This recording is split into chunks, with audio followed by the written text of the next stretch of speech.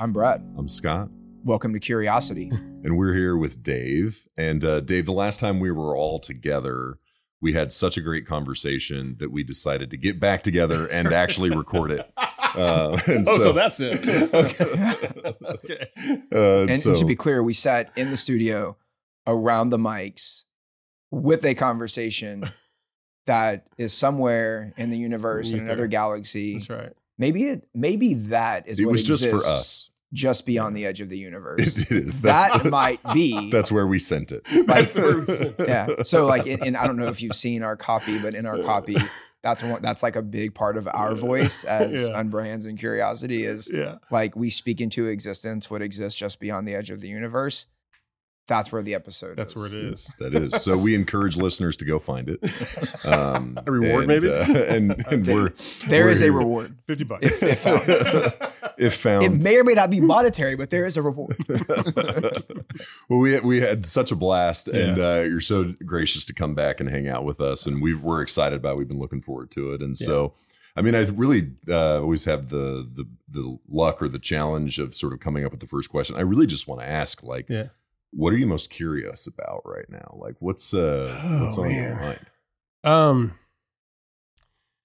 That's a great question, because I think part of me is like this. I am very like AI is a thing for me. I've lived it my whole life, and what's happened in the last several months has got me just kind of my mind just thinking of all sorts of things. Is where is this taking us, and how is it going to change people? I have all sorts of curiosities about how it's going to affect. So that's one thing. But I don't know. My all-time curiosity is just always just how far can we take this? You know, it's just I love building companies and creating environments that unleash people to create amazing things, and that's a perpetual curiosity for me. Just kind of what's possible with people. Yeah. Man, I mean, can we just like dig into the like AI thing? Sure. Because it's like, I mean, it's obviously everywhere. People are wrapping their heads around it. It's Chat GPT is I wrote my wife's Valentine's Day card using Chat GPT. Did you tell her?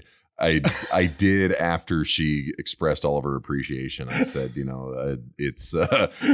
had like, I actually did put a little asterisk sort of at the end, and she was like, "What's this asterisk about?" And I was like, "Well, I had a little bit of help, but it's obviously an enabling technology. There's a lot of wild things, but I mean, there's people like me that are sort of on the fringe of it, don't appreciate sort of how, like, where is this going to take us? Because there's so much discussion about it being this huge revolutionary kind of thing. And like, but I mean, would love to spend a little bit of time on this topic with somebody who's spent so much time thinking and watched this arc now over like what excites you most about it, I guess, to start? I think, is that I don't know the answer. Like that excites me. I don't know what's going to happen. There's all sorts of thoughts about it. I mean, I think, but we back up a little bit, like, why is it happening? Sure. Right. And so could we even go to like what it is also after we get from the why, maybe head to the what, just for people who are like, I don't know what this is. Yeah, that'd be great. Yeah, for sure. Well, the reason it's kind of happening now is there's a perfect storm right now. So we have almost unlimited compute, right? So the ability to compute it's low cost compute. Data's everywhere, right? So data's everywhere, and now we have AIs that are learning how to learn. So one of the big things is, like back in 2012, we had AIs that we initially started with AI. We taught it what to learn. We taught it how to learn. We literally wrote instructions on how to learn and what to do if this happens, if this, then else. And from there we got into deep learning, and deep learning was more about, we can learn by example. So I give it examples of things and it learns from that, right? And so we would label things, like this person, dog, cat, and it could learn from there. But then the world's messy and changes, and AI didn't change with it, and so the models fell apart and didn't work that well.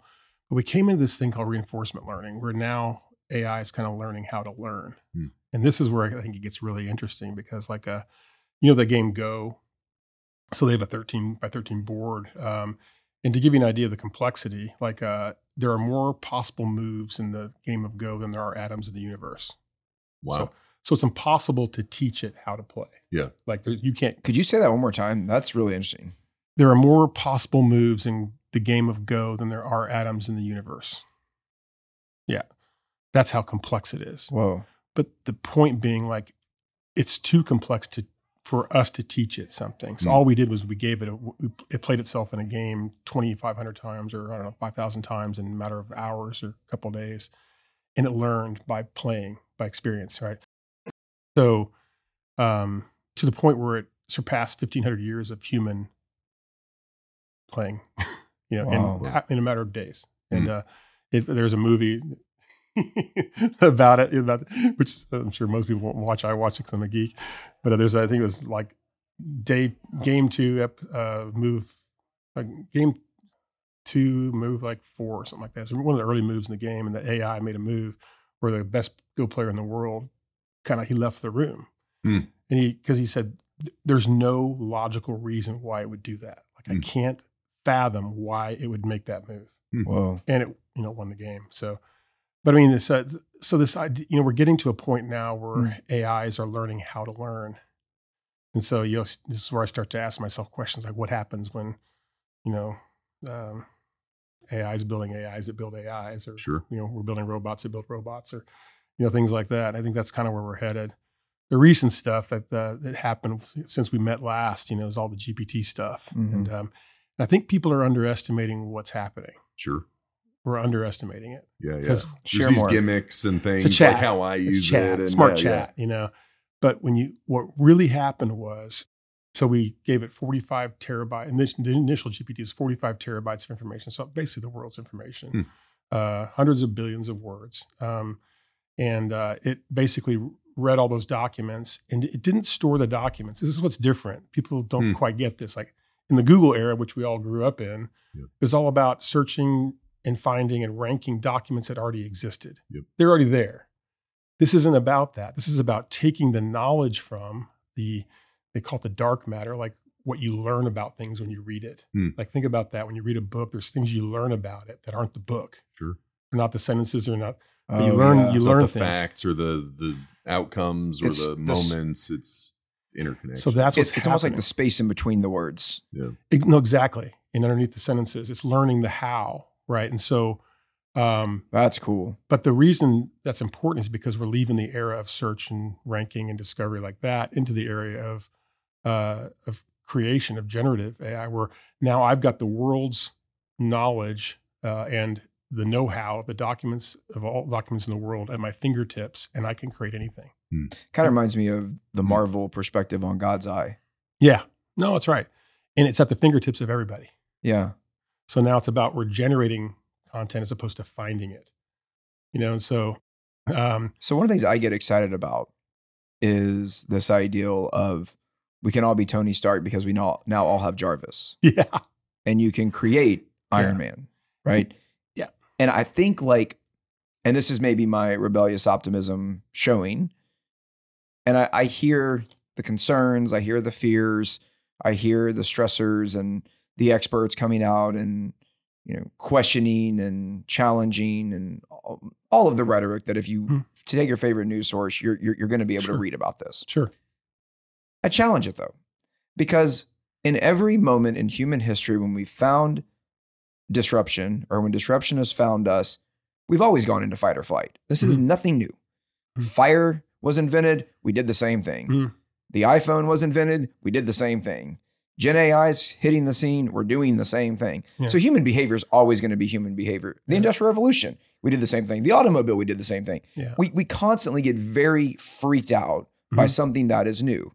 Yeah. So part of me says it's exciting. What a time to be alive, to be in this moment in human history where, again, we can all be Tony Stark because we all have Jarvis. We democratized that whole narrative. It's no longer exclusive for the billionaire, in the Marvel movie who's created and invented this thing. Everybody has access to it. We've made it equitable. So that's one piece. And so that's more of a thought than is maybe a question. But the question on that is, should we be more, I don't want to use the word concern because I don't want to induce false fear, but should we have a deeper understanding of the complexities of this enabler and the role that it will play in society Mm-hmm. And if so, how do we start to understand that better? Like, is that a fair way to ask the question? Yeah. I kind of play on both sides of the fence because I'm an eternal optimist. I'm that person. I'm not a dystopian. I think that what we're going to get from AI in the future, from a positive sense, way outweighs the negative. I think there's real opportunities now to end poverty and to just all these things can go away. Love that. Pandemic disease, all those things, right? Yeah. There is reason to be concerned, and, Okay. and so I'm kind of on both sides, right? Because I think if you'd have asked me when we met last time, like when is AGI going to happen? So general intelligence. So I would have said 15, 20 years. Mm. And now my answer would be 6 months ago. 5 to 10 years. Yeah. Wow. And so AGI is when a computer can do pretty much anything we can do, intellectually, and I think that's what we've seen recently is evidence that that's really a possibility. Like replicate human cognitive. Yeah, it's like what we have now are narrow AIs. Like a narrow AI is I teach this one to look for tumors, and I teach this one to drive a car, and I teach this one. They all do narrow things. Yeah. That's what we have now. Mm-hmm. An AGI basically is one that can do all those things. Like we can. Like we can cook, and we can also go research, and we can also drive a car. Same kind of thing. So that's I think going to happen a lot sooner than we thought. And so I think because you made another good point. It's like, we've always had technology. Technology has always killed jobs, but we've always got more jobs than we killed. Always. Right. Yeah. And I think, it's actually created. That's right. New marketplaces. Exactly right. Whole new marketplaces, the knowledge economy. Right. Yeah. Yeah. Same thing's going to happen here. But my concern is kind of this, maybe it's 5 to 7 years, this trough that's in front of us. Like we're not prepared for this. This is moving really fast, like faster than, I'm a voracious reader. I read like 3 hours a day, right? In the morning and the evening, every day. And I can't keep up right now. Yeah. I can't keep up.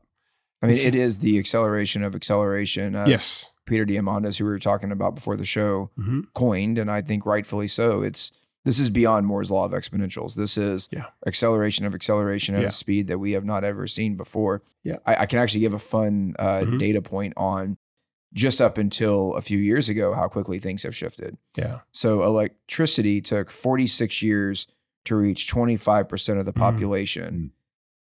The internet took 31 years. Social media took 5 years. No, sorry, let me say that one more time. Electricity took 46 years. TV took 30 years. The internet took 15 years. Social media took 5 years. And Pokemon Go took 13 hours and generated $180 million profit in 13 hours. Yeah.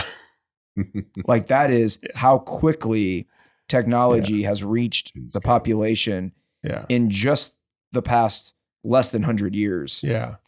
And the speed at which it's happening now, if we go forward from, when was that? Like 2013, 2015? When was Pokemon Go? 15 or 16. 16. Somewhere around there. And so from that point onward, when we include Gen AI, to your point about like the game Go, right? Like look how quickly that was able to scale and grow a few days. I would be super curious. Is it milliseconds? Is it the blink of an eye? Like what does that become? That's a really interesting factor. There's a really cool example. You ever seen this thing where you fold a piece of paper 8 times, it's an inch, and you fold it 25 times, it's a mile, 40 times is the moon, 51 times is the sun, and 51 is sun and back. Right? Folding a piece of paper. It's this idea of doubling, right? Yeah. We're in the 34th double for compute right now. So call it a year and a half for compute. And different things are doubling at different paces, like genetics is every 6 months. Doubling every 6 months right now, but compute about every 18 months, right? But if you think we're in the 34th fold right now, every 18 months that passes, what's possible is exponentially more than what was possible 18 months ago. Exponentially, because we're in the latter parts of the fold where you go to the sun and back in the next fold. We're getting there. So that's underneath everything we're doing, right? this doubling's happening. And that's why I think what concerns me is like, we are going to get to a point where, you know, we can't keep up. Like it's not possible. Yeah, no like single individual is going to be able to can't do it. Can't do it. So let alone organization. We'll have to specialize, right? Specialize and augment. Like how do we augment ourselves with AI so we can be more capable and things like that, which is some of the work that we're doing. But it almost seems like what happens in space and what's happening in the ocean. Like I feel like we tend to be a little more we have more general knowledge about what's happening in space than we do about our own ocean floor, right? True. And so it's almost like we've explored space, and now like the undercurrent that exists in almost visibly, but yet beyond our comprehension is metaphorically the ocean. Mm-hmm. And it's almost like we have an opportunity to cannonball into the ocean and start scuba diving around and at least familiarizing ourselves with what is right in front of us. Yeah. It's funny you mentioned ocean because I heard a guy say once that machines are going to be so fast and we're going to be so slow that we're going to sound like whale sounds to a machine. That's what we're going to sound like. Yeah. But there's reason to be excited about that, right? So, but one is we're not doing a very good job of preparing. Like people suck. Like our intuition about exponentials is bad. Like we're not good at exponentials. We're good at stuff like this. You know, we can predict it and it's easy. Even like this, easy to predict. But we're not in that. We're in this. And it's like that now.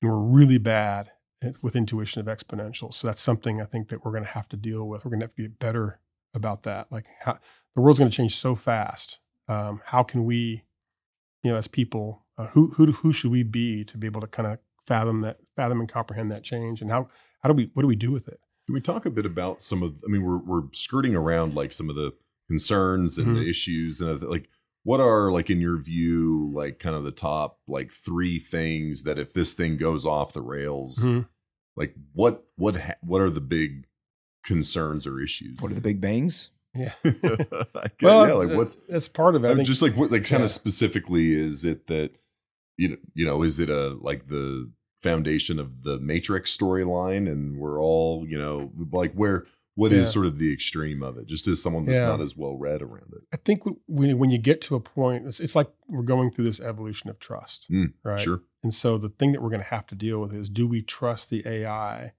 to answer and do things to which we don't know the answer or can't do? Sure. Do we trust it to do that? Because the AIs itself are going to start to learn. They're learning how to learn. There's even an incident where they were trying to test alignment. So alignment is, can we align the evolution of AI to our interests as people? And that's something we have to talk about as a global population. Defining outcomes. What does good look like? Yeah, like what are we striving towards? Yeah. There is a possibility of a global AI, like seriously a global OS, like an AI that is a base layer for the world, and then every culture builds on top of that. Like that's a possible outcome for what we're doing now. Well, you give an example of what you were saying a moment ago around that kind of relationship between the AI and the human, and like this, maybe the subjectivity of like where that relationship would form. I'm not sure I quite get your question.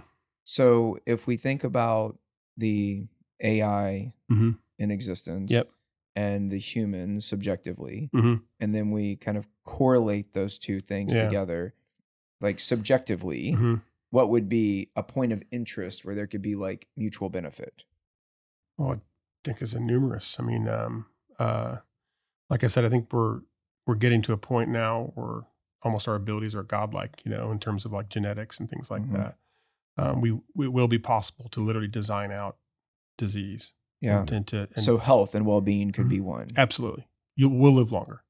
Which is interesting. I was literally giving a talk yesterday, and in the talk, someone asked the question about this whole ideal of, imagine a world where we truly do have a longer lifespan. And so we spent some time navigating through this conversation. The conversation was about, what is the human experience 15 years into the future? That's what we were discussing.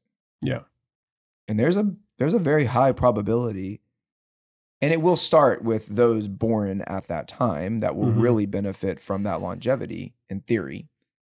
But part of what we discussed is, if I can truly measure my biometrics and my anatomy, my neurochemistry, every part of my body, mind, and soul effectively, then from birth, Yeah. I will know the exact regimen that I should have to live a very fulfilling, enriching life. Mhm. Obviously, there are sadly catastrophic events that happen in society. Mhm. There are horrific accidents. Like those things aside, Yeah. truly, like there could be 140 years Sure. could be the new 70, 80, 90 No, that's years right. of a life. And you're not acting 140, you're acting 60. Yeah. You feel like you're 60. Yeah. It's going to happen. It's already I happening. mean, look at all the processed foods we ingested growing up because we just didn't know better. Yeah, didn't know better. Yeah. But some of it is understanding what aging is. Like we're actually getting we can actually understand what causes aging, and you can literally reverse that stuff. Yeah. You know, so it's happening now. I saw a company talking about they have now created the ability to make custom human hearts. Like literally custom hearts. Because right now, you know, one of the things with transplantation is you get anything transplanted, you got to be on drugs the rest of your life to keep your immune system from yeah. up and, Well, we're getting to the point where we're going to be able to. You're going to be able to just grow extra organs. You know, like coded in through your DNA. Yeah. I saw some research years ago about 3D printing organs on the ISS because of the lack of gravity or the reduced amount of gravitational force and how that was able to happen. My question from that though was once it re-enters Earth's orbit, does it have the same validity? That's a good question. I have no idea. So that kind of stuff fascinates me, right? Because I think we are talking about a very different existence. When you think about all these things together, right? So one is work's going to be different. Like everyone says it's going to change. How is it going to change work? Well, my answer to that is, what is work? Yeah. Like a job, like this idea of working 40 hours a week and stuff like that. I mean, it's going to go away. We're going to be so productive. What technology wants is, it wants costs to go down, speed of things to go up. It wants deflation. That's what technology wants. It's governments and politics that keep inflation in place.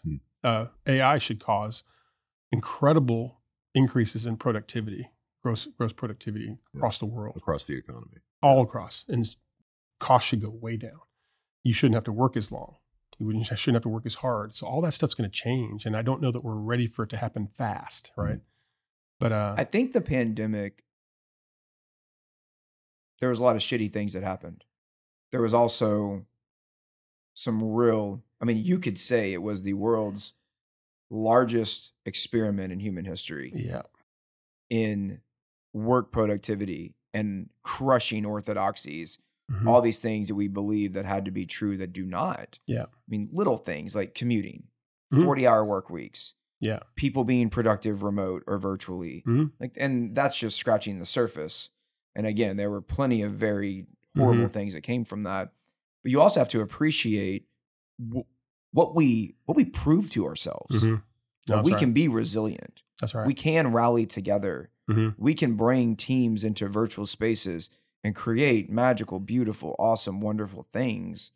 And I do believe that the gravitational pull is attempting, meaning the big brands and the economy is attempting so hard to try to bring that back into balance to a pre-pandemic time period. But the research is showing it's not working. No going back, yeah. And I think we have to, like, let's be good stewards of the lived experience that we all shared, which we could almost say the echo effect of that and the ripple effect of that. We're only just now starting to really see the impacts that the pandemic had on things like our mental health, on our social dynamic, on our interactions that we have in our daily lives. Like, I'm just now starting to see those conversations happen. Like I had someone the other day, we were having a happy hour and, just kind of asked like, what do you think about this? And this is the first time this person who I've spent lots of time with has asked that. So you can tell like it's becoming top of mind. It's surfacing. So I think we have an opportunity to be very mindful of the reality that we have all experienced. And instead of trying to brush it under the rug, let it resound and be an accelerator for getting to what you're speaking about, where the relationship between the human and the technology is an and factor that starts to accelerate the way in which we adapt, evolve, and change for the better. Yeah. And stop this archaic mindset of an industrial revolution reality that no longer exists. Yeah. I actually couldn't agree more. I think we're going to look like 20, maybe it's even just 10 years from now, but we'll look back on this time and that what happened with COVID followed by what's happening with AI, as a point of major demarcation in the history of the world.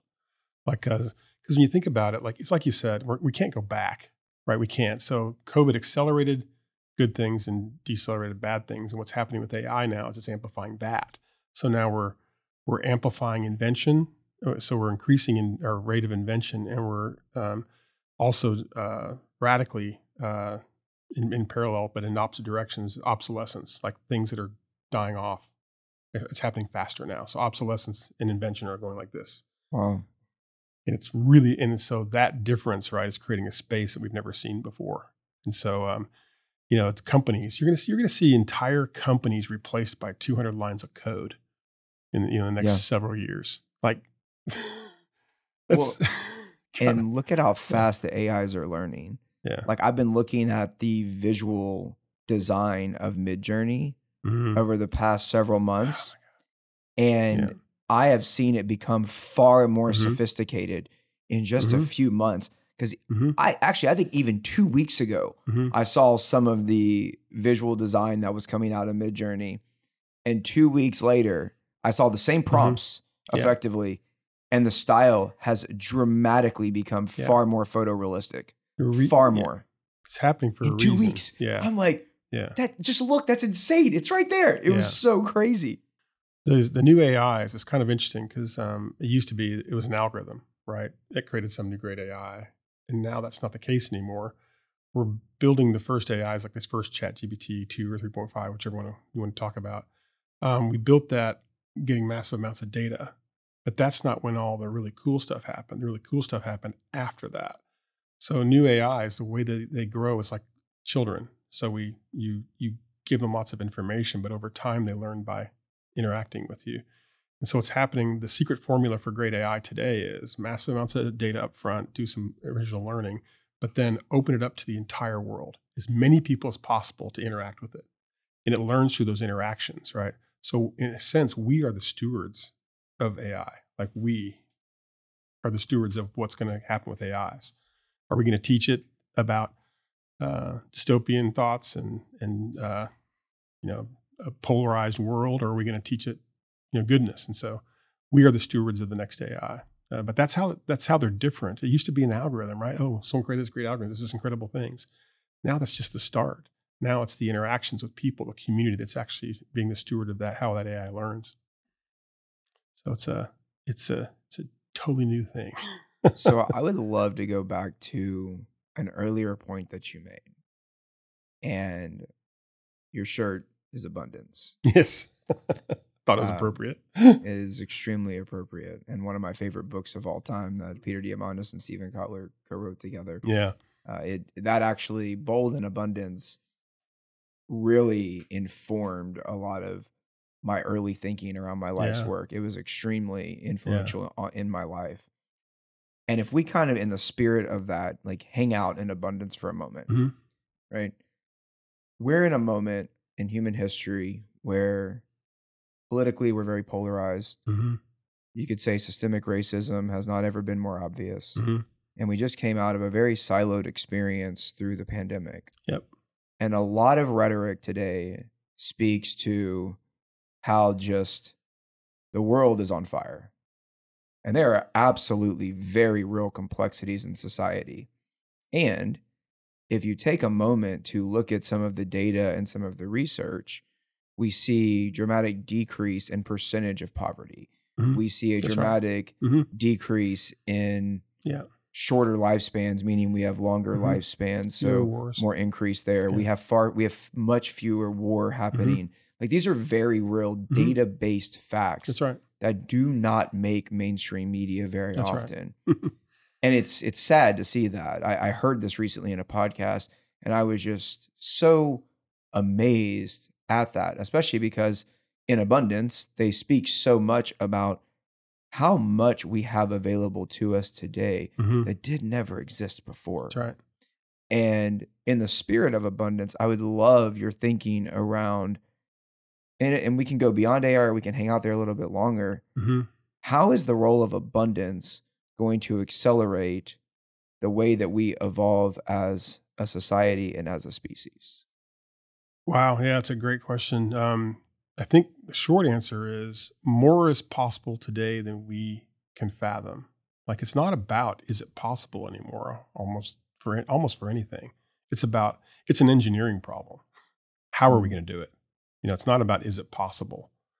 I think we're getting to the point where we can almost manifest anything we want. We'll be there in the next 5-10 years. It's like I said, some of these things are almost godlike, which is a little scary, right? But it's really going to be about what can you imagine and how it's an engineering problem. It's not like, is it possible? And it's like, what color do you want? And that's, so I think, but I think, it's another one of those transitions, right? How are we going to evolve into an economy where abundance is everywhere? Like, think about energy right now. I think most of the world's businesses are built around energy in some way, shape, or form. There's trillions of dollars built around energy. But what about when energy becomes free? What happens then? And what happens when the costs drop to zero on things? It's a different type of world that I don't know that we're even capable of fathoming right now. Like, what do you do then? What does a job look like in a world where things are really inexpensive and energy's free? And we'll figure out ways. We'll figure things out. But I think we're heading into. It's exciting. I think new businesses will form. You're going to see the churn of the Fortune 1000 is going to churn like crazy. It churns a little bit every year, but I think with just what's happening in the last few years, like I said, you're going to see entire multi-billion-dollar businesses going down just because there's a better way. So what do we do about jobs? And there's all those thoughts again. What are we going to create? I think part of it is you can't expect like, oh, we lost all these jobs, so let's replace with these jobs. Like, it's not a zero-sum game here. It's like, no, the world's changing. You don't need those jobs. There's got to be some other way for us to kind of evolve society. And I think those are the questions we're going to have to think about. It's a phenomenal time to be alive. Like I said, it's mostly, for me, what excites me the most is the possibility. Just what's possible now, and it's a great time to be a person that's very curious and wants to solve problems in the world, because there's never been a better time to solve problems in the world right now. And you were talking about media earlier. I think that's a big thing right now. Media is toxic. It's just completely toxic. We outlaw the Crisis News Network and Fox and all those things at our house. I don't allow it to come on because it's so toxic, and it's terrible for society. Like, we are divided because of media. And I also think it's one of the failures of AI. So if AI has been great in a lot of areas, one of the places it's not been great is in social media, right? Because it's helping to polarize things. Like, one of the very simplest forms of AI is more like this. Like, oh, here's a document. Here's another document like that. And what's happening in social media is we're saying there's people here, and it's like, oh, you're a far right or a far left. Doesn't matter, right? Yeah. And the AI says, oh, here's more far right people. Here's more far left people. Mm-hmm. Here's more far right documents. Here's far left documents. And the middle just disappears, right? Because they're trying to ping our reptilian brain, that part when you drive past an accident and go like this. Yeah. That's what social media is. It's firing that reptilian brain, and so they get more clicks, more likes when they do that. And so it's a bad thing. We need to really if we built responsible AIs in social media, we'd have a lot more things where adjacent possibles show up. Like, I like to sail and play guitar. Well, after looking at millions of people that sail and play guitar also like these things. It's not about choosing one side or the other. It's about possibility. Oh, you like those things, and you might love this, right? And that's what should happen. But they don't make money on that. They make money on polarizing and firing a reptilian brain. So, so is ethics around AI an emerging industry? Yeah. Like, does that become its own? But think about this, like, marketplace. So even with us, right? We all have biases. Humans, however you were brought up, you have programmed biases. Mm-hmm. AI is the same thing, right? You can program it to be biased. Everyone tells me, well, if AI is making the calls and AI is biased a certain way, then that's going to be a problem. I'm like, well, it's not any different from what we have today. Right. So I liked what you said earlier. I think we all have our own Jarvis, right? So, and I bet we're having that in a couple of years, like literally next couple of years. Yeah. We'll all have our own. So it's a large language model, right? These ChatGPTs, right? So I give all my email and my stuff like that. And I think it happens at the edge. It's not like another big thing that could happen here with AI is it comes to the edge now. It's not Google controlling my ID. Like my Gmail ID is not mine. It's Google's. My Twitter ID is not mine. It's Twitter's, right? But what if we all had our own AI made for our own stuff? Yeah. And it was companies like Stability.ai or people like that make it. So it's all decentralized. Yeah. I have my own Jarvis. It knows my health and it can help me, like you said, it'll understand what I'm eating and it understands my biological makeup and what I shouldn't be eating and lets me know when I'm going off track. And so I'm healthier, I'm happier, I'm meeting the right people. It's my AI that helps me build my life and, and my health the best way possible without any influence from a large centralized authority. So my question to both of you, have you named your AI? I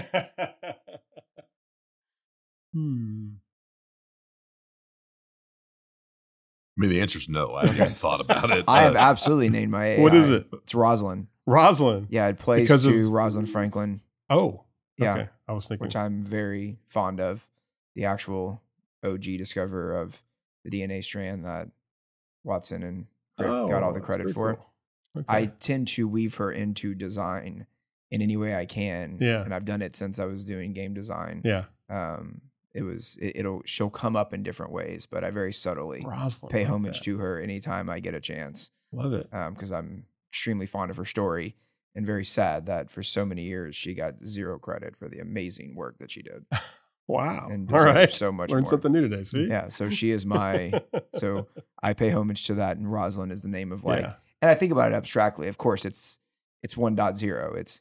It's disparate and siloed. So it's Midjourney's over here and ChatGPT's over here and video AIs are over here and beautiful.ai is over here. So I just like to holistically imagine it as my Jarvis, but as Rosalind as my Jarvis.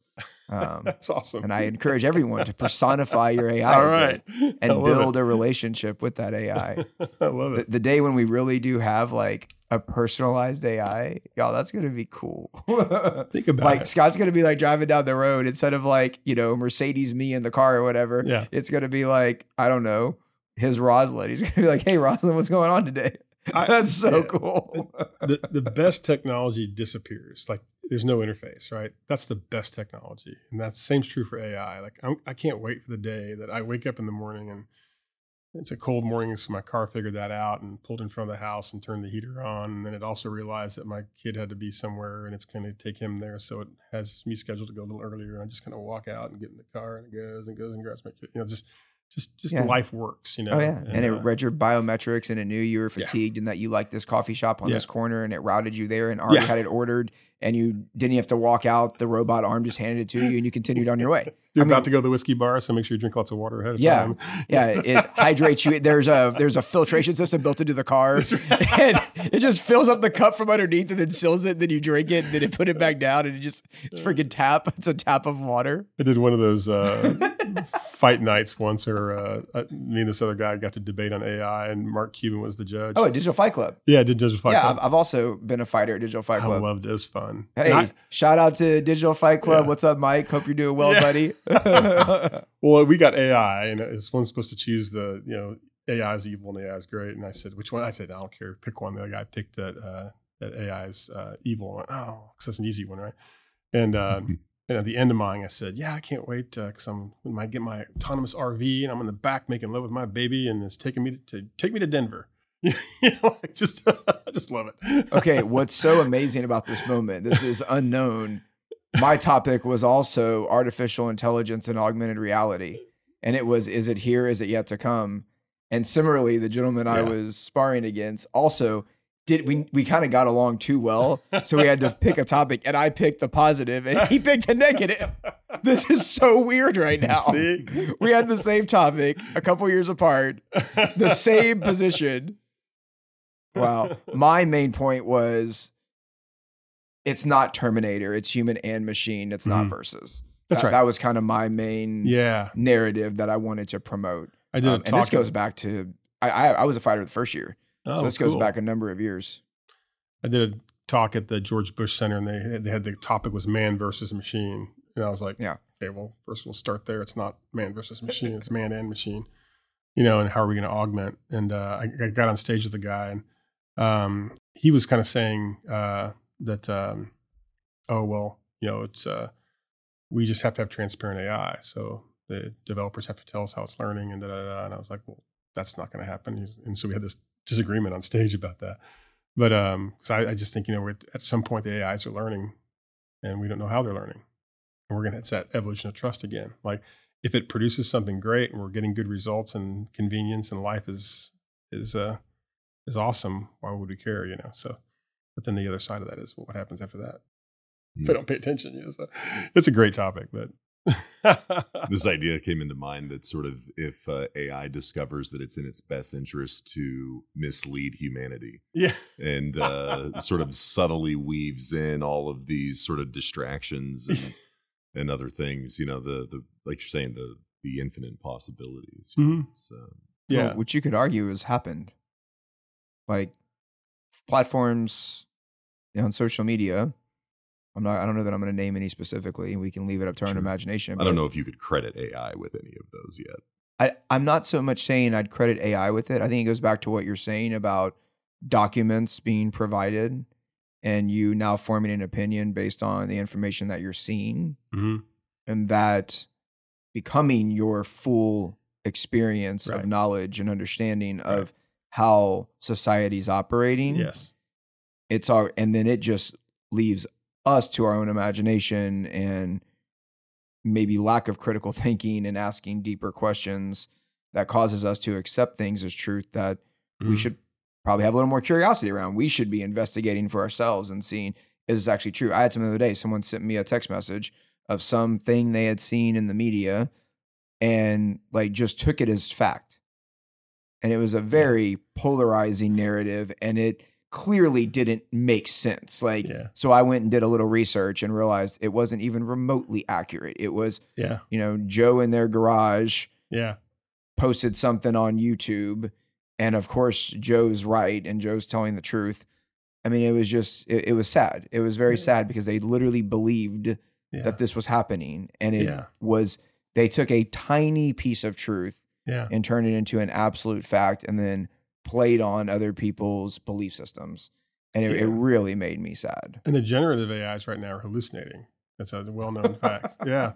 Like they'll just say, I tested it once. I asked it to, I made up a fictitious name. That was, I can't remember what name. I made up a fictitious name about a famous person that, was an explorer, and tell me more about this person. Brought back this entire thing about him, So it's they hallucinate, and it's a known issue right now. So they're working on it. I didn't know that. Scott, did you know that? Yeah, they're hallucinating right now. Like just like making sort of connections that don't really exist, that sort of feel right. But and that's a bit of what I was trying to get to a while back in the conversation, is sort of in the challenges that AI presents. What are the skill sets that we need to have as humans to sort of be in that interface with man and machine?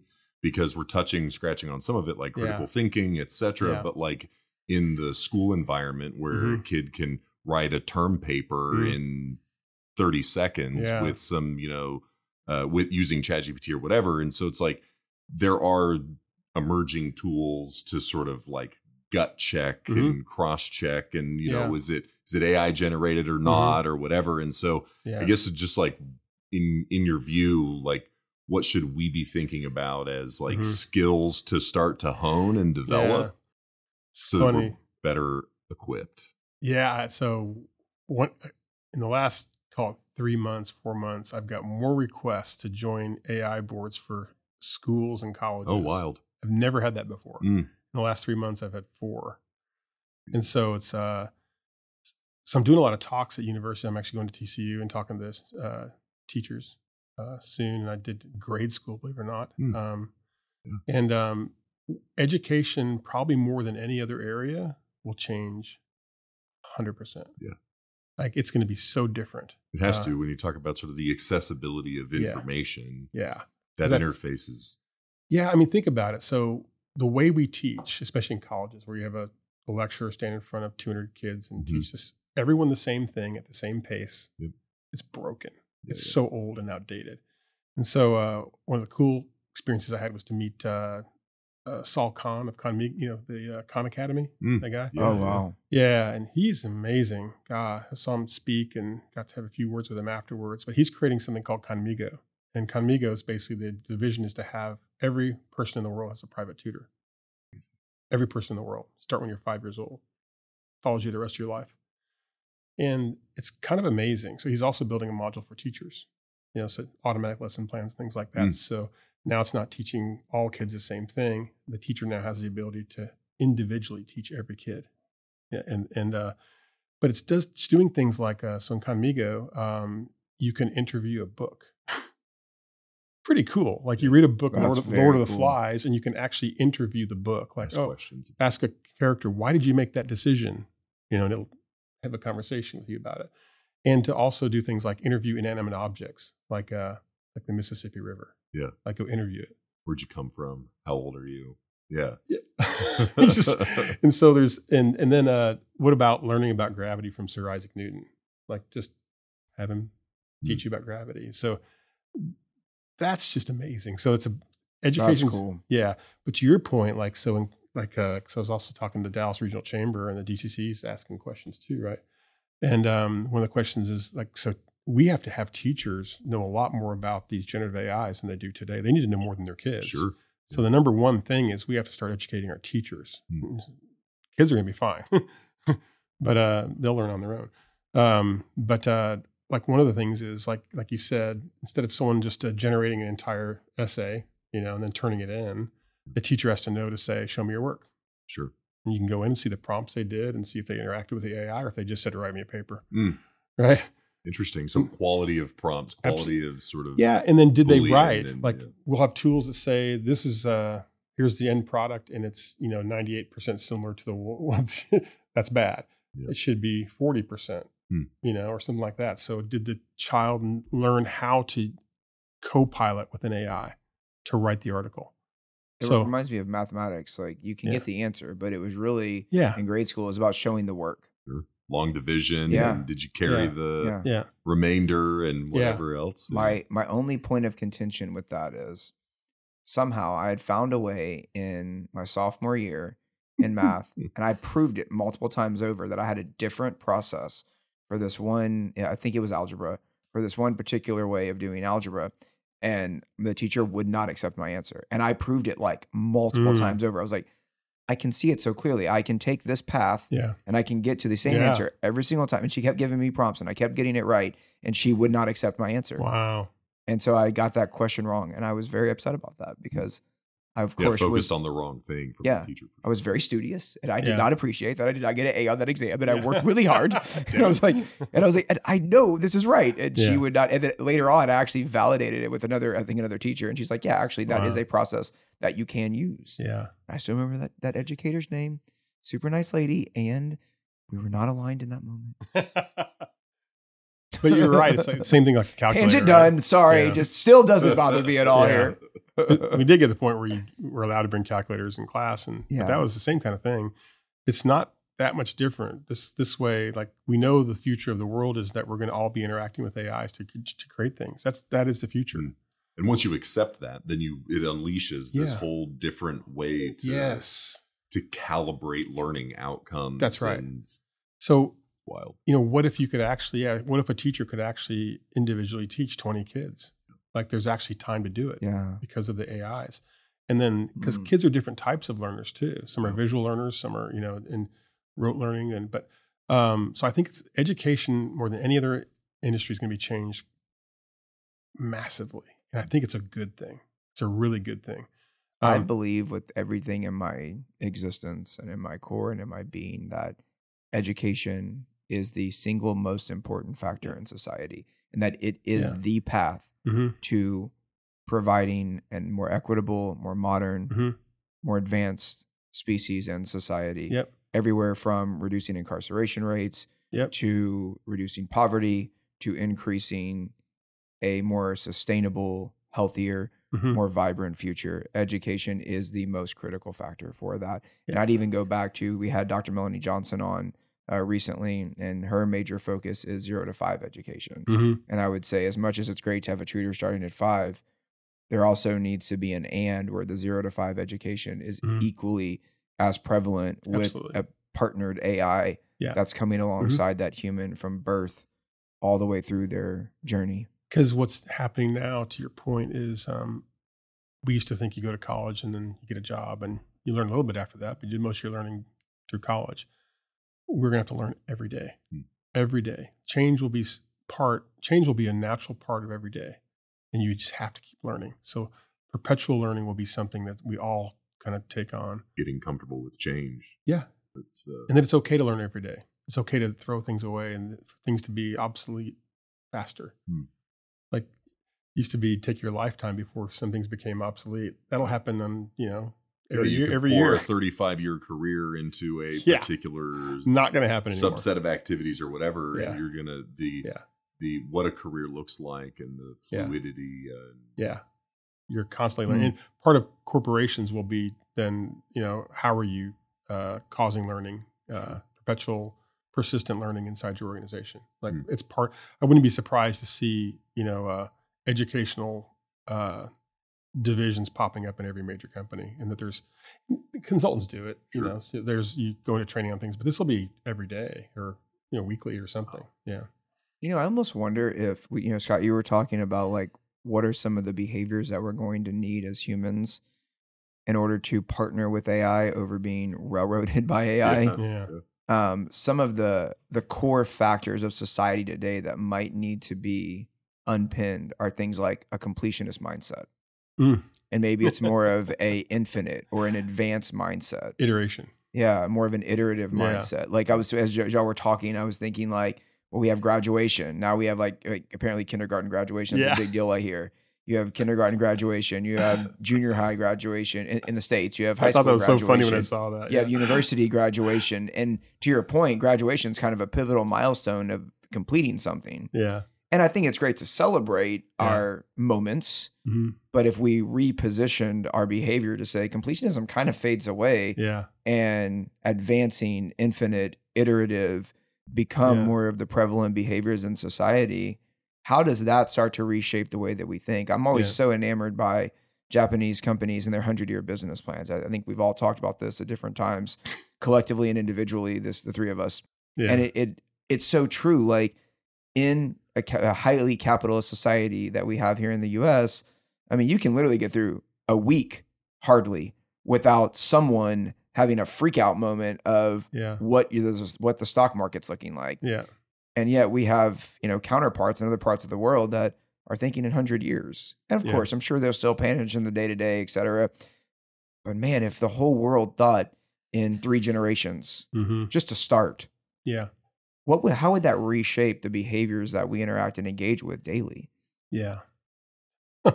I could see, we think about this idea of a lifelong tutor. You can almost see how the tutor could kind of move with your flow. Like as you start to show curiosity about a certain subject and it notices that you're seeing more and more things about that it might change the way it's teaching you. And, I could see that where it just alters the flow of your tutor, you're kind of guiding your tutor by your interests, right? So attention creates reality, right?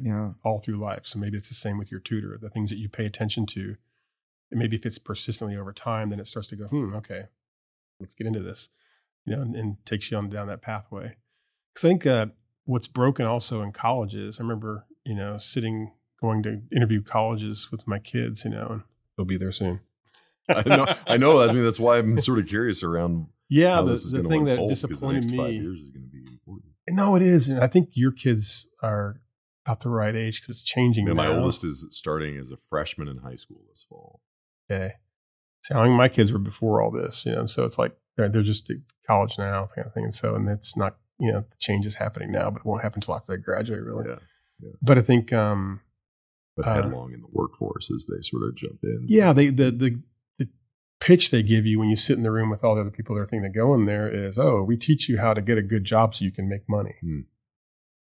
And we teach you how to get that good job. I'm like, God, that's just so old. That thinking is so old. It's like, no, I want to create an environment where you're free to learn about anything you want. Because, it's not about, do I need more doctors and lawyers and things like that? Things are changing so fast that kids are in grade school, like your youngest kids. The things that they're learning now will be obsolete by the time they graduate college. Yeah, exactly. Like that cycle is going to happen so fast. And so we need to kind of be better at skating to the puck. Yep. So what is happening in the next 4, 5, 10 years? Just encapsulate things like that. And how can we create education around that, around, more iterative but faster learning about topics, and then teaching kids, more importantly, how to learn. So when you leave here, you should continue learning.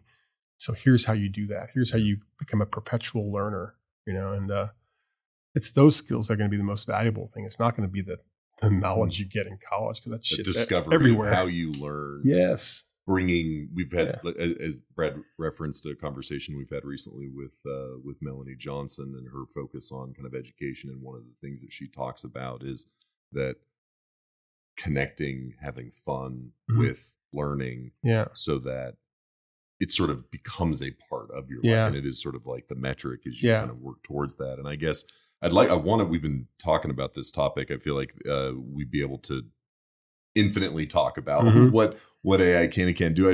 As we're starting to, though, bring that to like the workplace and creating that environment, this is a place that you spend a lot of time and effort. And I'm wondering if we can sort of pivot into kind of your philosophy on how you bring humans together to solve problems, and kind of how that future workplace is evolving. Can you share a bit about sort of your kind of guiding philosophy on that and where that's working? Yeah, still broke down. I'm definitely I was an anthropology major in college, and so I think I may mention last time, it happened because I was dropping in on classes. I had classes, and I was a business major, right? I was really bored. I hated business. I just thought it was boring. And so I kept dropping in these different classes, and I found this one on corporate culture. And so I dropped in on it, and I liked it so much I went to every class, and I was taking the tests and everything. And the teacher came up to me and said, "Who are you?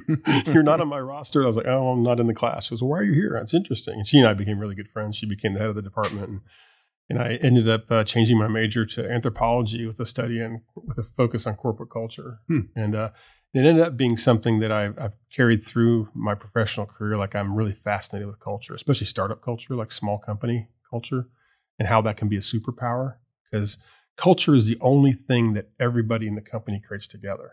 It's the only thing, right? And so when you walk into a startup, especially, you feel it, and you either feel it or you don't. And it's not about what's on the wall. I won't say the name of the company, but I went to a guy, and it was in one of the Western states, and walked in. They said all this stuff about culture on the walls. There's all the right things, right words and stuff like that. And you walked in and sat in a meeting with a guy and saw him berating his CTO. And I'm like, okay, that's not what I saw on the wall. Right?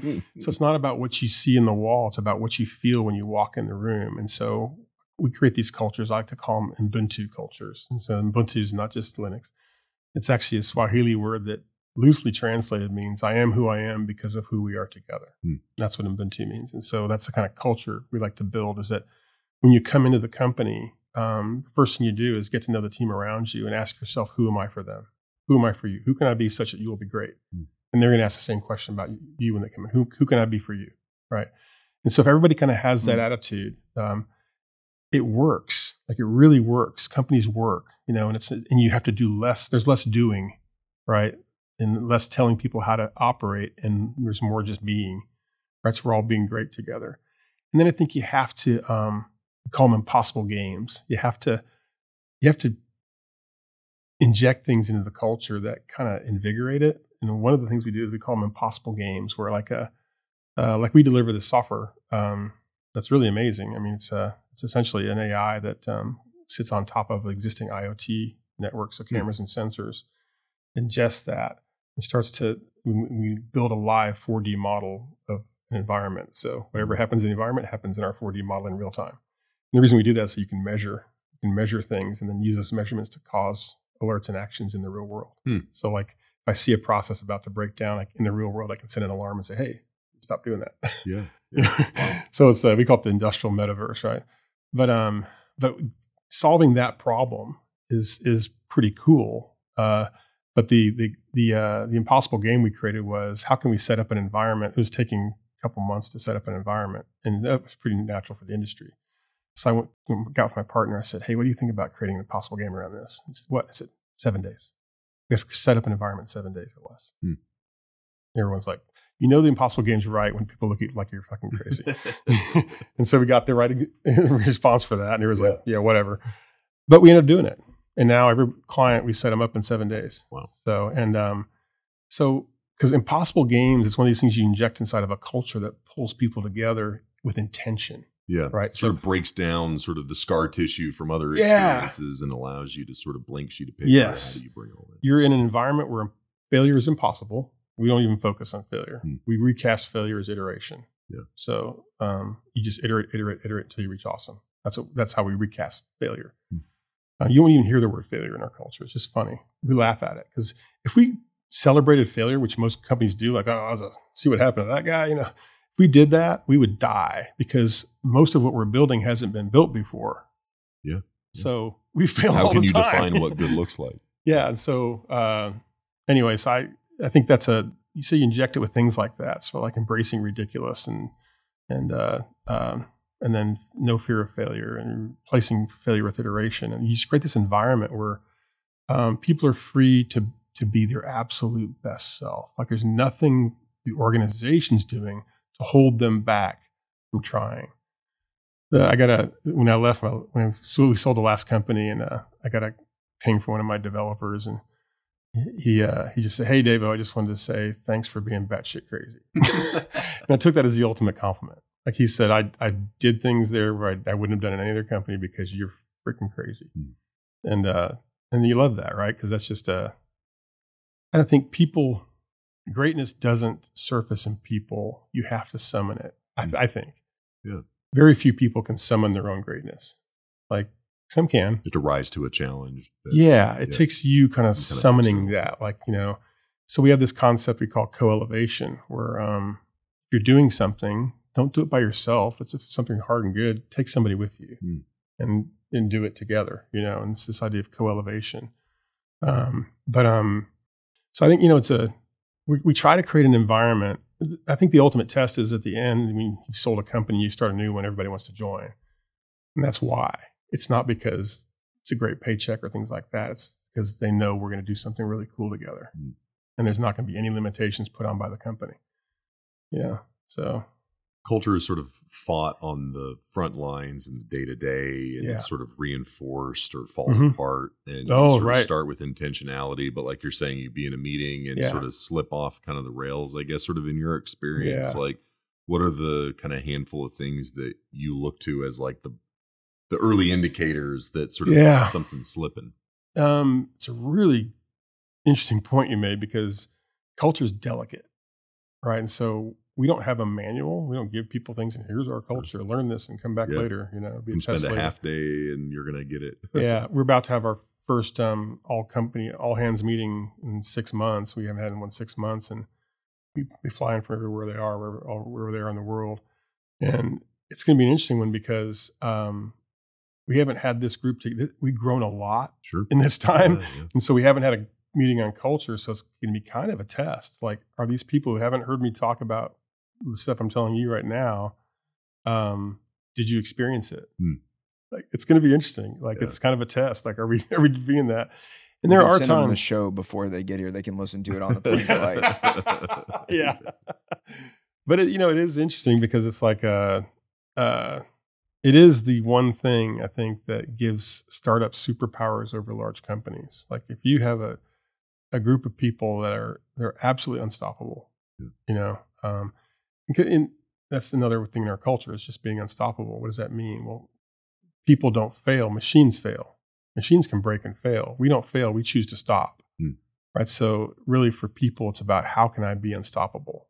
Right. And so who can I be such that we will continue doing something until something happens? Right. And that's what we do. I think in my last company, it's funny. We had 2 products, and I was in love with this one. It was kind of a social AI thing. And the other one was an analytics product. And I really thought this was going to be the company. and the market had a different idea. It was this. So we ended up killing this product. And we didn't fire everybody. We actually just put all those people on the product that was really working. And we actually had a thing where we marched to the office and gave a funeral to the product. And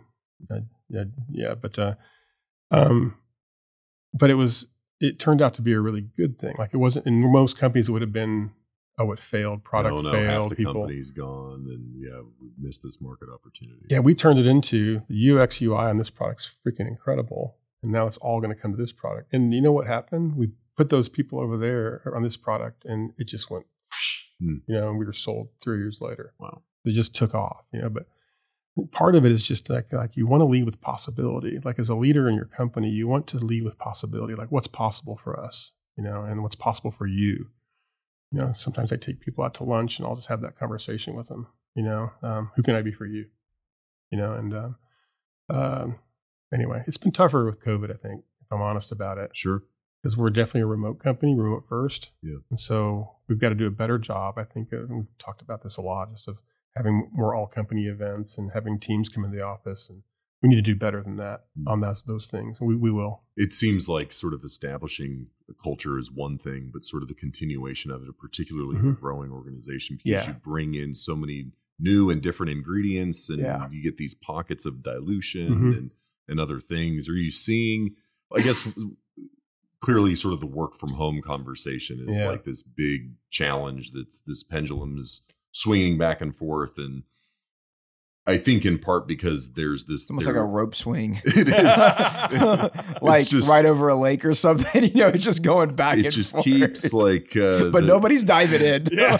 Just holding on to that rope for dear life. There's clearly not like, hey, is it 3 days or 4 days or no days in the office or whatever it is. And I think some of it's dependent on what the company is trying to execute and deliver on, where they fit, what sort of like what good looks like from interactions. But I guess I'm just sort of curious in your view as it relates to culture. Yeah. Because one of the conversations that we've had on this topic and things is, you onboard people, they're net new, they're in their own home environment, they only plug in through this Zoom window. And so what are some of the things that, I'm always interested in just the actionability. So like, what are like the some of the tactics that you're using to sort of reinforce and build culture? You're saying kind of all hands, get everybody together to sort of hear sort of that message. But are there ways to reinforce, incorporate, facilitate in sort of that growth growth trajectory that you guys? If I'm honest with you, it's definitely been challenging because before culture, everyone's together and it just kind of worked, and all the stuff we do works. And, those micro kind of course corrections throughout the day. Yeah. We are a remote first company. So if you want to work from home, we'll buy you a stand-up desk, electric stand-up desk, and we'll give you a 36-inch monitor and you can work from home. So there are a group of people that all come in the office. It's funny because you could probably guess, but it's the developers like caves. They want to work from home. Yeah. Salespeople, marketing people, ops, come to the office. The social people. Exactly. And that's kind of what happens. So now what we're doing, and this is, again, if I'm just honest about it, we got to be better at it, is doing more and more specific events of things. Like we have this thing we call Fat Tuesday, where we used to do it every third Tuesday of the month. It fell off, so we're getting back into it. But Fat Tuesday was we take everybody out to a really place that's bad for you, like for lunch, and we all get together, like Snuffers cheese fries and stuff. Like, what's funny is Fat Tuesday had the best response of anything we did. Like everybody wants to eat bad, I think. But things like that. So you got to create those events. These all hands events. We create. Everyone's coming over my house for a pool party in 2 weeks. So we're doing that. We have that happen. Time we'll see you there. Yeah, exactly. Come on, man. Time and place. I love that. But it's fun because we have our all hands every Friday on Zoom. And I wasn't on the last one. I was on vacation, but. I heard that they talked about the pool party, and it was already like the devs against the sales guys going, "You guys cheated last year, right? Volleyball, we got you." So, but we do stuff like that. I think you got to create events where people can have the casual bump ins, right? And then also encouraging the managers, like bring your AI team in for 2 days, and then encouraging events to happen more. That's something that we're going to put a lot more emphasis on. If I'm honest, I don't think we've done as good a job as we have in the past. What is it about sort of just like being with another 3-dimensional human? Like there's we talked about trust, and there's sort of this component to it. And I want to try and draw a thread. I don't know if it's there because we're talking about AI. Yeah, no, it's there. You can't drag AI into a room. You can't, there is something about not yet. The holographic manifestation of Rosalind, I'm sure, will be created so that you can have that interface. Like on Star Wars, where you 100%. Not going to fall in love. I'm already deeply in love with my wife. Yeah. Sky gets that part of my heart, but Rosalind will get plenty of other parts of my. Can I do the voiceover for Rosalind? That's the only way it's happening. I mean, Rosalind isn't going to be if you don't do the voiceover. Yeah. But I guess that's where I'm sort of like, I don't know if there is an answer or it's just sort of human nature or kind of what it is, but it feels like the answer is to get together. Yeah. But like in your experience, like what is it that's happening? Because there's get-togethers that work and reinforce culture. Yeah. There's get-togethers that because people have lost kind of the muscles around it, it's not as effective. But just sort of like, I'm just curious if there's I think there's an absolute correlation. People, what's funny, the one thing we have, well, we have lots of things, but one of the big things we have that AI doesn't have today is a lifetime of experiences. And so everything that you do, every decision you make today goes through the filter of your lifetime of experiences. Yeah. And AI doesn't have that. And so when you're with other people, because I also think this kind of gets to diversity too, like diversity is experienced. Yeah. And so when I talk about diversity, it's a very positive thing. I think teams that all look the same, sound the same, believe the same, and they make shitty teams. You want people from different cultures, different sexes. You want to create diversity inside of teams, but I think when you're together, that diversity is amplified. Then it isn't not on a Zoom call, right? Yeah. Like there's greatness in that diversity, and so I think that's something that like trust with people. Is built on relationships. Trust with AI is built on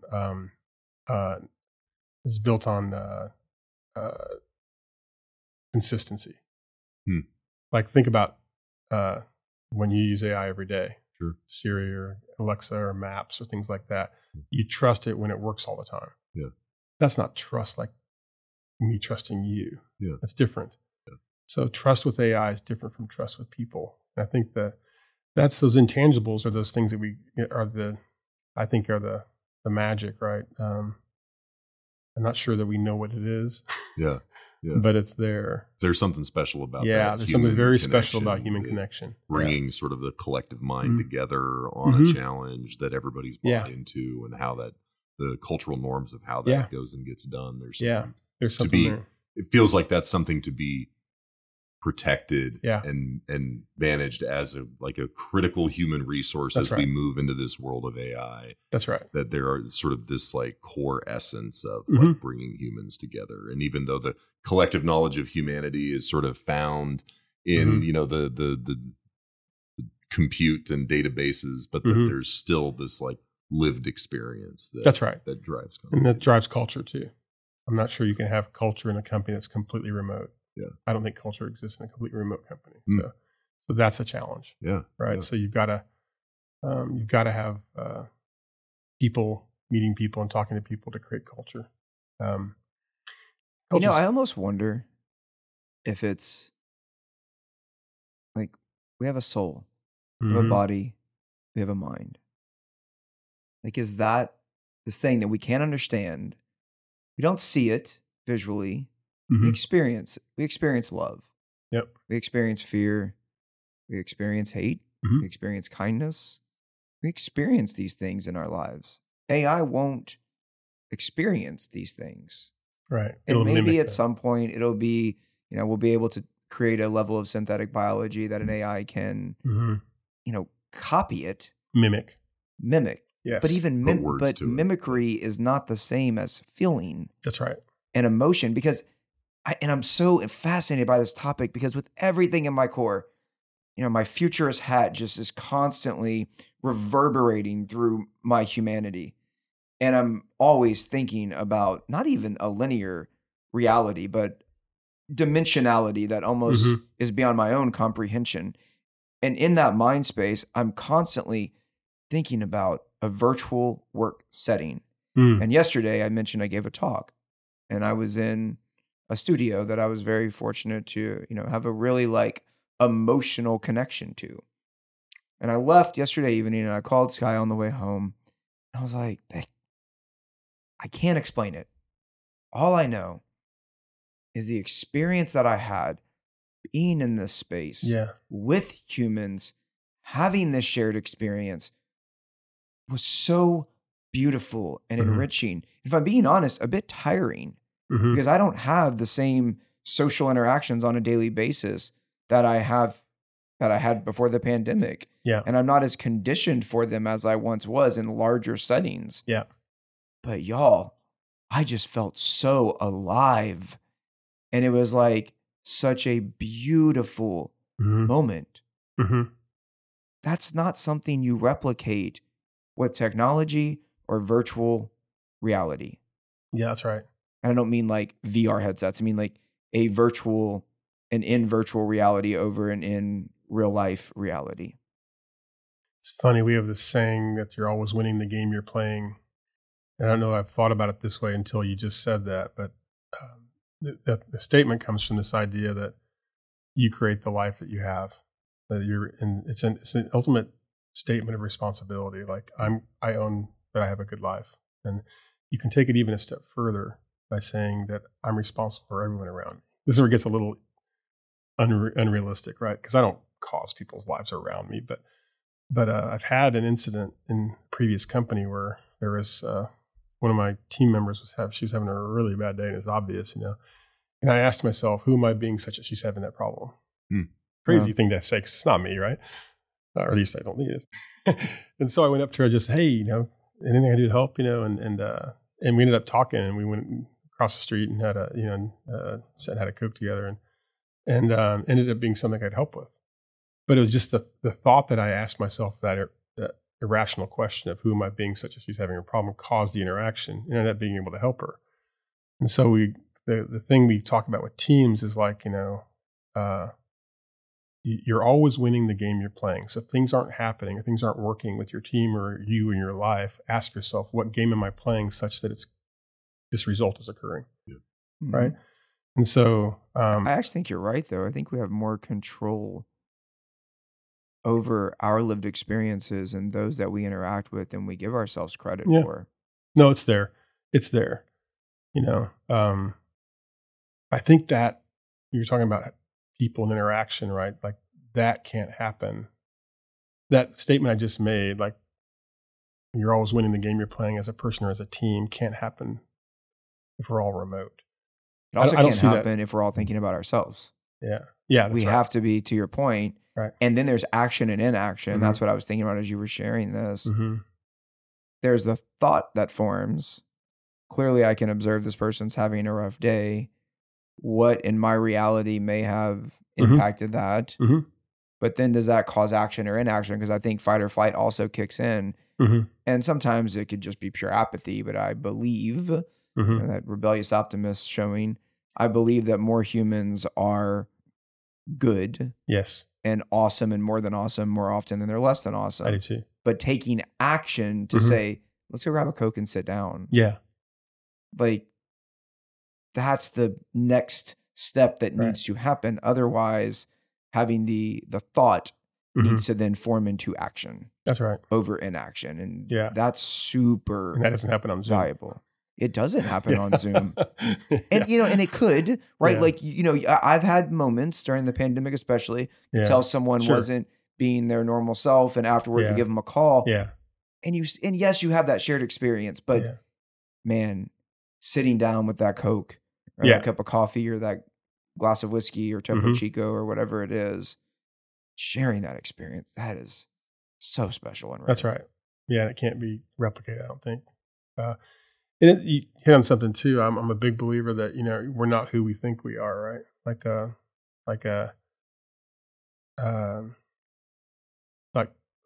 Who am I for other people? That's the real question. It's not like, who am I? People always ask that. We got taught because there was libraries with self-help and self-improvement, which is just a stupid concept. Yeah. Right. Because all that it's about is who are you for other people? Yeah. Right. It's not about you helping yourself. It's about who are you being for other people such that they can have a great life? Like, I think that's the thing for a leader today? It's like, who am I being such that this is a place where people can be the best they can possibly be? You know, and then the answers just show up. There's not a formula for how to be great. Things like, I always love to see those articles like 3 things to do, become a great leader. You're like, oh, there's only 3? Yes. That's all you need. You just need those 3. Someone unlocked the magic. Yeah. There's a Jay-Z line in, I believe it's the 444 album. And he says, you're not rich unless everyone around you is rich. And what he's really speaking to is community and elevating. As the tide rises, we all rise. That's right. And you have to rally community together in order to create the reality that you want to see. Build the life that you love doesn't just mean about yourself. It's about being attuned to those are in your universe and in your ethos and understanding what their needs are and their priorities, and then finding ways to intentionally work together to create and build that reality into existence. That's the key. Yeah. Speak it into existence, right? That's right. Yeah. I mean, I think I told this story last time, but you keep reminding me of stuff like this. Like, it was in my last business and I was standing in the kitchen. I think we were having a lot of trouble with our funding or something, and it wasn't going well. And I didn't say a word. I was just making coffee. And one of the guys that was in the coffee room with me, hey, what's wrong? Like, I hadn't said a word. What's wrong? You know? And so I do think there's an energy, right? They've even done studies where they look at your heart, and there's patterns between the 2 blips, you know? There's patterns that occur that when you're angry or when you're happy, they're different patterns. Whoa. But they see it. So like there's an energy, you know, that's real. And so almost as a leader, you almost got to be responsible for that, which is kind of weird. Like, it's not just about the words you say. Sometimes it's about who you're being. It's your aura, it's your energy. Yeah, before you say a single word, you know? Like I think about my interactions with Sky, and like, I just think marriage is such a beautiful expression of like 2 molecular structures just converging in the universe, right? Like I can't explain it, but all I know is it's something very rare and very special. Yep. And she can literally look at me and know something is off and out of nowhere, and I could be seemingly fine, and she will nail it. And there's many times where I'm like, I'm fine, I'm great. What are you talking about? Everything's good, but because I don't want to, bother her. But I'm like, in my head, I'm like, how the hell did she know that I'm off? Like, I think I'm being totally cool and chill. She's like, no, like your aura is so off right now. Like, it's so off. I've gotten better over the years. We've been married almost 12 years. So now I'm finally, it's taken me about 12 years, but I'm finally getting there to where I'm like, this is affecting me, whatever it might be. I don't know if that's because I just want to be like, a caretaker in my nature, but whatever it is just instantaneous. And I'm like, damn, you're good. It's a thing. It's a thing though, right? You create something together. It's a thing. It's a real thing. I don't know what that is, but it's special.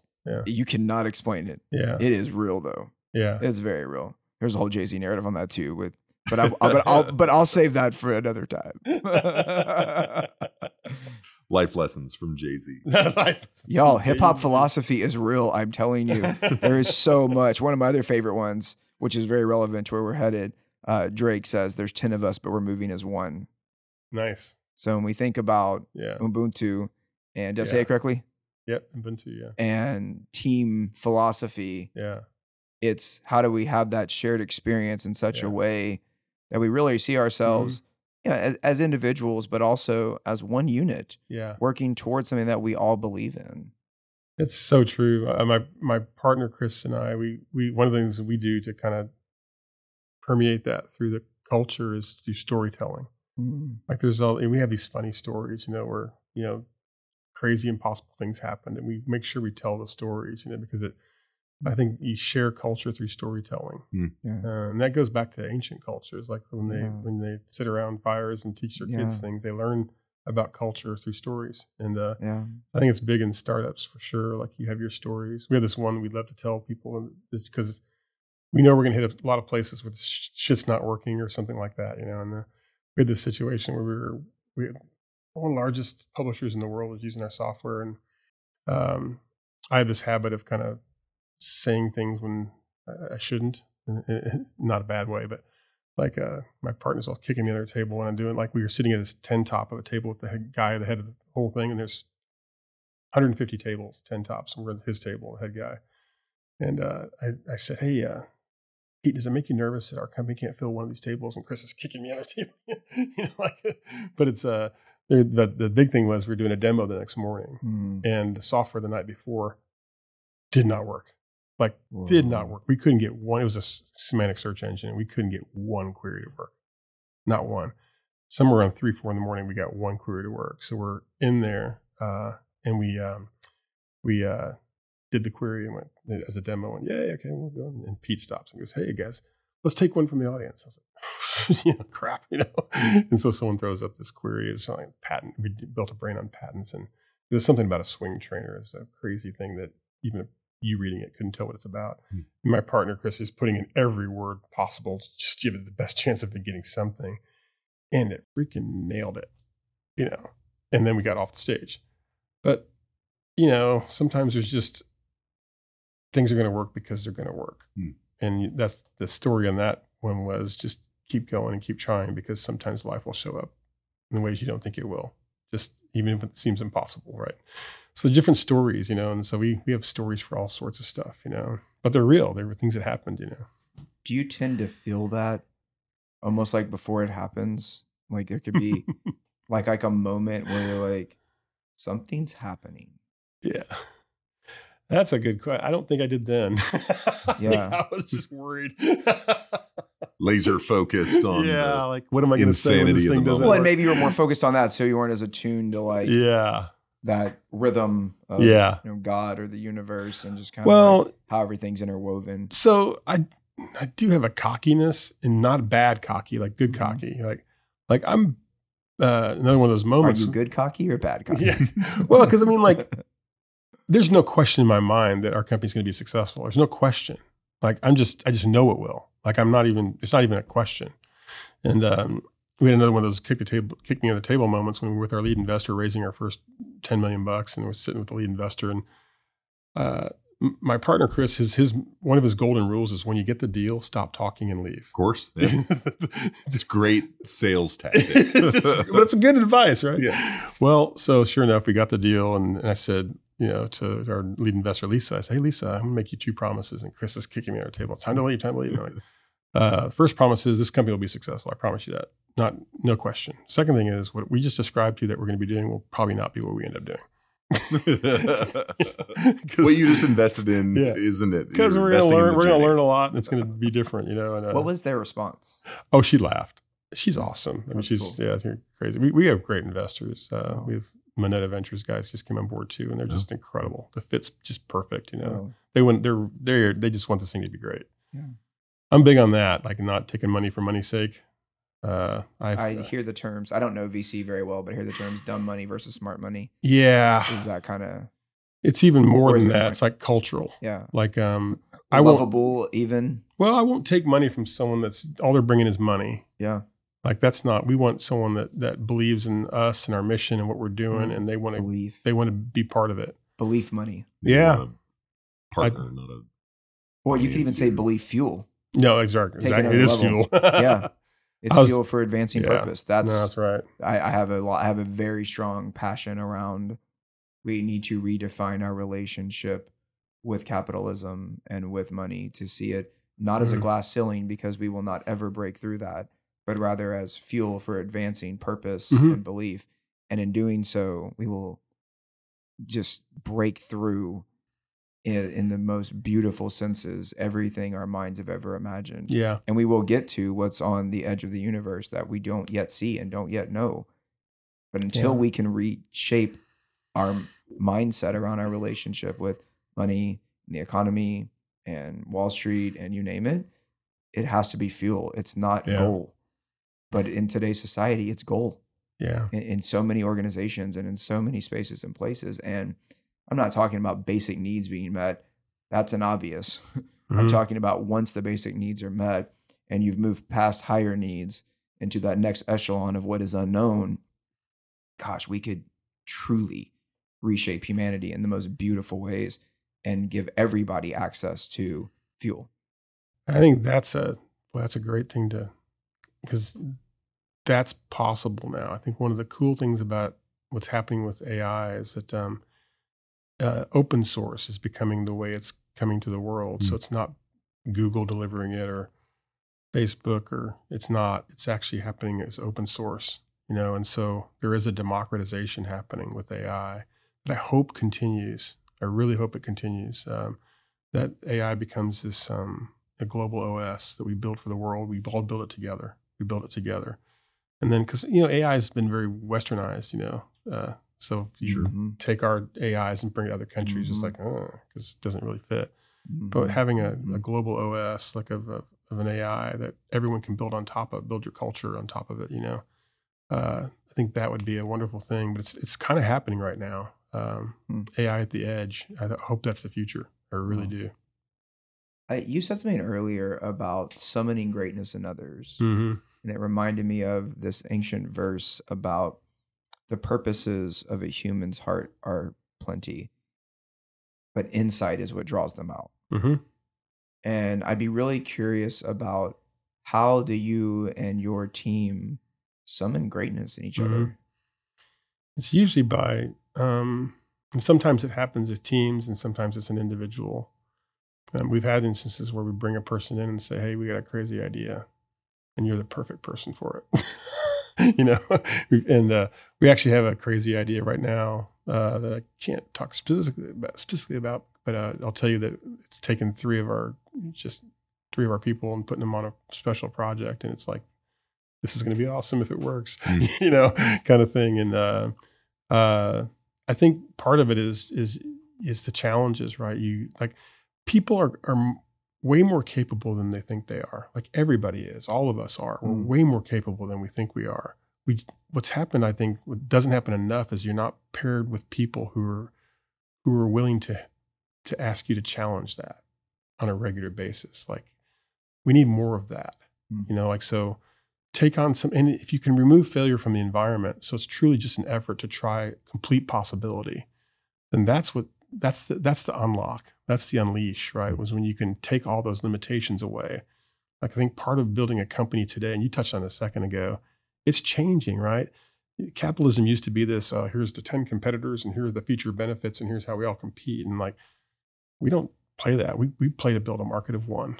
Like we want to build a technology that's so unique that nobody else has anything like it. And it's a blue ocean. I don't fear partners. I want to go partner with anybody that wants to partner with me. I don't care who they are. It's that abundant mindset that there's just sort of this versus a competitive of like, hey, there's a fixed pie. It's not a red we ocean. need to go get our biggest slice. That if we can get 3%, let's go for all of it. Yeah, and then let's partner with anybody that wants to partner with us. And I laugh at. So I had a guy that he wanted me to buy his company, but before that happened, he said, hey, well, he was talking about. I said, let's go have lunch and talk about what we do. And he's like, oh no, because he viewed me as like this tangentially competitive guy. And I was like, I'll tell you everything we do. I don't care. Let's go. Because I don't ever leak secret sauce. We just talk about what we do. And I think it's a blue ocean, man. There's so much possibility out there. It's really a matter of who can you partner with to get these things done faster. I think that there's a book, What Technology Wants, Kevin Kelly, a long time ago. He wrote about it where he said that at any one time. He also wrote The Inevitable. Yes, same guy. Freaking phenomenal author. Well, he had this statement that at any one time in the world, there's people working on the same idea. Oh, yeah. And they all evolve very slowly. When the evolution quickens is when they meet each other. Whoa. And then it just starts to accelerate the evolution of the idea. So I think the same thing's in a company, right? That's why we talk about co-elevation. It's like, don't send one person to do something. Have two or three people come together and accelerate the idea. Yeah, that's really cool. That's been my experience multiple times, especially in the formative years of developing my life's work. There were so many moments when, we had an idea or we had an experience, and then before you know it, like, you're getting a call from someone else who sees something that you did or an article you were featured in, or you vice versa see them, and you're right, you connect, and all of a sudden, like, it just accelerates it so much faster. My silliest example is high school doing the knuckle touch. I swear we invented the knuckle touch. And yet I go to other places and other people are doing the knuckle touch. And now it's super common. This is late 90s, early 2000s. And we would do the blow it up as well. We were very proud of that. We called it the knuckle touch over the fist bump because it was less angry and mean. I have to give my cousin Elizabeth a shout out on that one. She's the one that would call it the knuckle touch. It was so great. And I like the other one was this like ridiculous handshake that this buddy and I had. It was like very involved with all these like movements. And I swear to you, there was another time in my life when I met someone and they had the same freaking handshake. And I was like, this is insane. Like, how did you have the same? It's the same thing. It blew my mind. I either dreamed that or it happened, but I'm pretty sure it happened. Yeah, for sure. I will never know. But that's okay. But you're right. Like there's this universal reality of humans around the globe having same ideas that have never interacted. That has always been fascinating to me. And now we have better tools than ever to help those people find each other. Wow. So it's going to be fascinating. There was one other thing that you touched on that I really want to dive a little deeper into. You're always winning the game you're playing. Yeah. There's a story within that of a human who's been very influential in your life. And we talked about that, didn't we? I would really love to share more about that. I have told that story to so many people since you first shared it. And I just think it'd be cool for the audience to hear about that inspiring journey. Yeah. So I met this guy. So I was about the same time I was kind of graduated college. And as you can kind of tell, I'm kind of like I get bored with stuff, you know? And so I was my now wife, we were just, I think she's my fiance back then. I kind of came to her one day and I said, I need to go on a journey. She said, what do you mean? I said, I just think I'm going to work, coming home, we're eating, we go to sleep, we ate breakfast, I go to work, come home. I said, there's this pattern, I'm not getting anything. I said, so I left for 3 weeks and I just went on this journey and I heard people would tell me about, oh, you got to meet this guy because he's, you know, it's almost like my sage journey, right? And I met this guy. His name is Ron Zeller, and he just ended up being someone that was very formative in my life. Ron was, at the time I met him, he was probably 60. I think he died a few years ago when he was 82 because he was adopted and he didn't know he had cancer all over his body all the time, and he didn't know why because he was adopted, you know, But Ron was one of these guys that he just thought about life differently. Like life is about possibility. It's all about possibility, nothing else, you know. And so after I took these courses with him, but then I ended up I gave him stock in my last 2 companies. I said, hey, just stay with me, and I wouldn't have to do that. I just did it because I wanted him to, you know, he's helping me, and I wanted to help him, and so. Things happen like Ron. One of the things I think I told you before was he called me and he'd been given a diagnosis of stomach cancer. He's supposed to die in 6 weeks. And anyone else would call you and it's like a, you know, commiserate moment, right? And that's not the way Ron was. He goes, I thought I'd tell you. I went to the doctor and he says, I got 6 months to live. I've got stomach cancer. And because it was Ron, and instead of saying, oh, I'm sorry to hear that, I said, what are you going to do with that, Ron? And he said, well, I decided I'm going to run the Wasatch 100. It's the 100-mile race through the mountains of Utah because my mind knows I'm not going to die, but my body doesn't know that. And he was 72, I think, at the time. He said, I'll be the oldest person to run the Wasatch 100. He did it. He ran the Wasatch 100. And the funny story was he's a mile from quitting and his body gave out. He fell down and just collapsed, right? And his wife put him in a chair. And she was a 5th-degree black belt, 75 years old, 5th-degree black belt. And she finally literally kicked him in the ass and said, you said you're going to finish this race. He finished. But 2 more times after that, he got lung cancer and his voice was real high. So I talk like this, you know. And I said, what are you going to do with that, Ron? He said, I'm going to go to Costa Rica and I'm going to come back with the best voice I've ever had, you know. And he was just that kind of a guy. And the 3rd time it happened, he said, I'm going to run the Death Valley 130. He was 80 years old and he ran the Death Valley 130 and he had lung tumors on his lungs and they all fell off. They just fell off his body. And he eventually died from cancer, but just this mind over matter, you know, he was that guy in my life. And he's the one that kind of told me that you're always winning the game you're playing.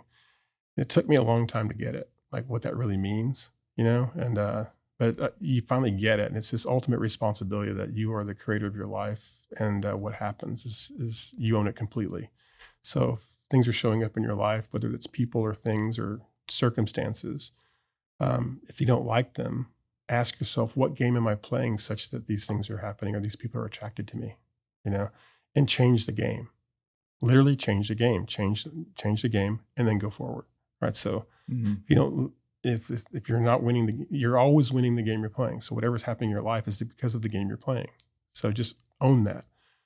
And so it took me a long time to get it, but I just, so it's something that we've kind of expanded to teams. It's like this idea that you're always winning the game you're playing. If it's not working, what are we doing that's causing that? But yeah, he was just, Ron was just an amazing guy. And to the day he died, we were the best of friends. And outside of my dad, he's just the most influential person I ever met. In one of his classes, it was funny because he said, he was talking about how people it's like you bring yesterday into today all the time. We all do that, right? His way of talking about it was, he said, well, think of yourself in an aquarium, so someone says, yeah, you suck. So you poop. He says, and if this happens, poop, your mom doesn't love you, poop. And he says, pretty soon you're in your life and you're swimming in poop. He says, part of cleaning up your life is taking those things and getting it out of there. So like he had this big thing about completion. Like if there's someone in your life that's like, that caused something with you. Like I had a girl in one of the classes, or her dad, I think, abused her or something. And from that class, she called him, and hadn't talked to him in 20 years. And the guy started crying and said, anyway, they became friends after that and reestablished a relationship. And it's this idea of completion, like find the things that aren't working and complete that. What do I need to do? Can you forgive someone for something, even if it's terrible? Forgive them for it. Don't carry that into your life. Past, present, future, right? Don't take the past and put it in your present because it screws up your future. Leave the past in the past. Take the good stuff, put it. But we're not very good at that. What we do as humans is we take those things from the past and we put them in our present. And it screws up our future. That's what we do. And sometimes people just live their whole present in their past. And he was really big on me kind of like teaching me how to separate those things. Like take the good stuff and learn from it, but all the bad things, you've got to put it in the past. And my wife was laughing at me one time because I was walking around. I had a towel on, I think, with the phone clipped to my side. And I was walking around and I said, I can't talk to you right now about that because I got to focus on other things. And she looked at me and I didn't have a phone in my ear. And she goes, what are you doing? And I said, oh, sorry, I'm just talking to myself. Because that's what Ron, he's kind of, his coaching to me was like, just talk to yourself like it's a thing, And I would, if my brain was telling me I'm not good enough or something like that, I'd say, thanks for sharing, but I can't listen to that right now because I'm trying great things. And over time you don't need to do that. But I would submit that almost everybody needs to do it now. Like that voice in your head's always telling you something. It's your amygdala or whatever it is. It's just always it's built for survival.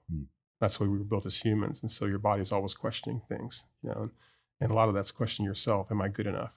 And so part of it's just understanding who that is. And that's not you, right? You create you, not that voice, And so anyway, he was just, he was that guy that just, really just changed the way I think and try to create a filter for life, And I think, can't say it all works. It's not a strategy like that, but I don't do it because of that. I do it because I just, I want to have a great life and I want people around me to have a great life. And it tends to work when you lead with possibility.